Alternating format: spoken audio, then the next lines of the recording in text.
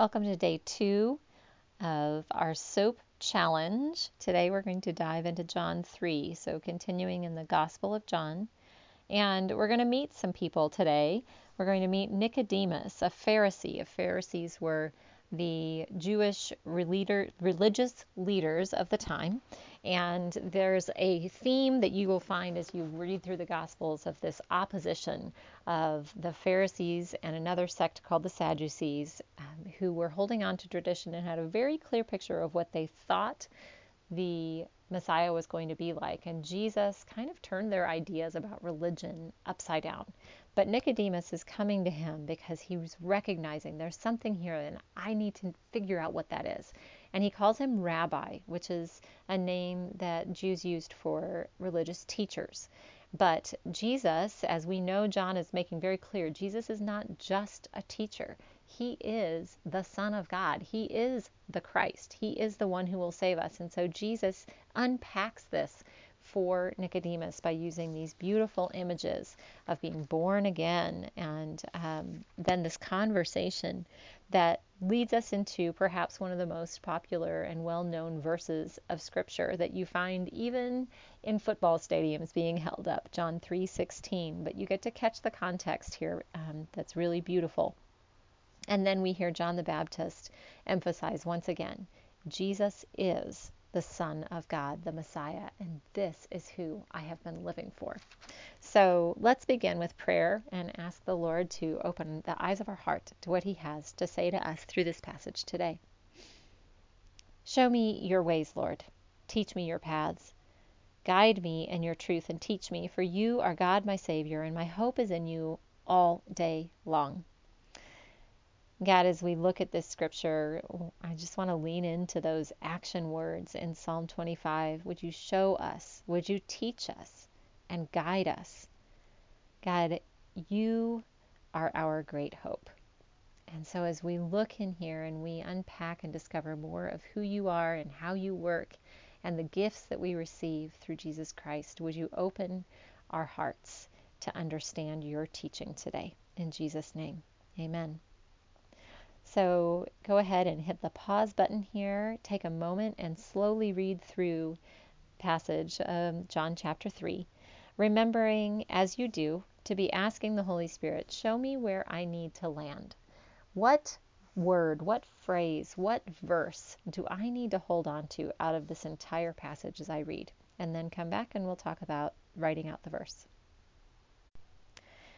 So it is time for you to take that verse that popped off the page and write it down in your journal. And I want to talk a little bit about slow writing of Scripture and how journaling really does contribute to our ability to sink deeply into God's words.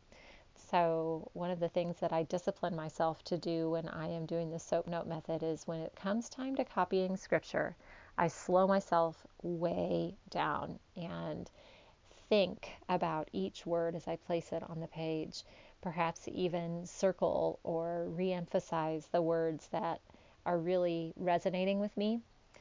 And in a way, this almost becomes an act of prayer and of connection with God, of inviting Him even into the process. As you are putting His words on paper, you're asking Him to put His word in your heart. So enjoy the time of slowing down and copying that verse onto paper, and then we'll talk about observation.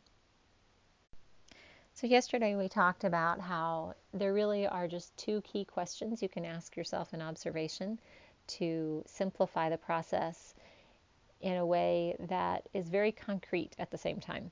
What is it that I'm learning about God? What is it that I am learning about me or about the people that are in the passage or the scripture, the very specific verse that I've copied down? And so you can begin there. And what I love to look for are, and this is where I'm a little bit of a grammar nerd, I will confess. I love to look for, first of all, action. So if the verse that I have written down has an action word in it, I want to think about that word. What is that action? Who's doing that action? Why is that action being performed? And then I look at if it's Jesus' words, if it's Him speaking, then I look at that and I think and try and picture him saying those very words. And how would he be saying it? Why is he saying those things? What would he say? How would he say those words to me? Who is it he's saying them to? So those are some things to think about as you write down your observations today. Perhaps think about the nouns, the verbs, and the adjectives of the particular verse that you copied down and see what God has to share with you in that place. Then come back and we'll talk about application. One of the things we talk about often at the Pursuit is that following after Jesus is truly about heart transformation, not just behavior modification. And so when we look at application, it can be really easy to just say, I need to stop doing this and I need to start doing that. And those are true things. Oftentimes in our lives, there are very concrete moments where we can say, yep, this behavior needs to change, or this belief needs to change, and I need to shift gears in the way that I think or act. But heart transformation is where all of those behaviors come from.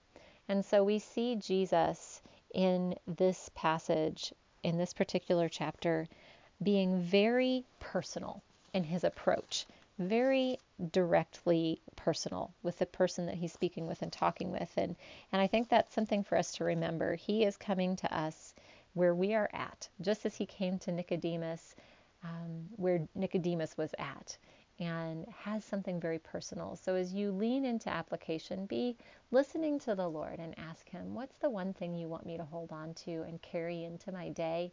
And how can I let that transform the way I think and the way I believe before I even say this is what I want to change in my behavior? Enjoy this time of application, and we'll talk about prayer next. Again, because we are getting into God's Word to develop a relationship with him, because we want to know and understand him more and be transformed by him, prayer is a beautiful piece of the puzzle.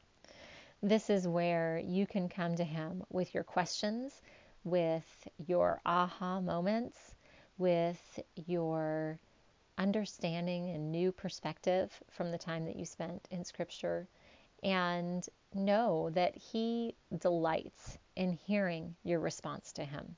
Even if that response is maybe a little bit raw, perhaps full of doubt or fear or confusion or frustration, he invites all of it. He says, come to me, and I will give you rest. And he loves, loves, loves to have a conversation with you. So as you enter into time of prayer, remember, we do not have to put ourselves together. We don't have to come up with flowery words. We can just be honest with God like we would be with a very close friend, and perhaps even more honest than we would dare to be with a close friend, and know that the invitation is there for you to come near. Enjoy your time of prayer, and we'll wrap up together. So let's close in prayer together.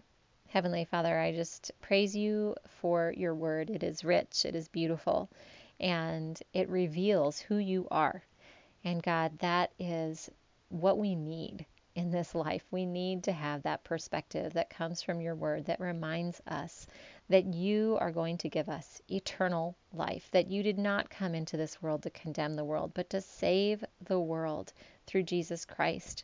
That we can have that confidence that when we turn to the light, when we trust you, we get to experience eternal life. What a gift, and we are so grateful. And God, I love what John said, that you are the one who gives the Holy Spirit without limit. And that's what we're asking for, because we know that it is through the power of your Holy Spirit that we are transformed, that we are changed, and that we gain understanding. So I'm just asking for the person who is praying along with me in this moment, would you pour your Holy Spirit out on them without limit? Would you give them a deep understanding of the way that you are delighting in the fact that they are chasing after you at this moment? Would you show them where you are in the journey with them, and give them the peace and the strength and the capacity to trust you a little bit more today as they apply the truth of your word in their life, and as they wait on you to care for them and the concerns that they are holding on to today.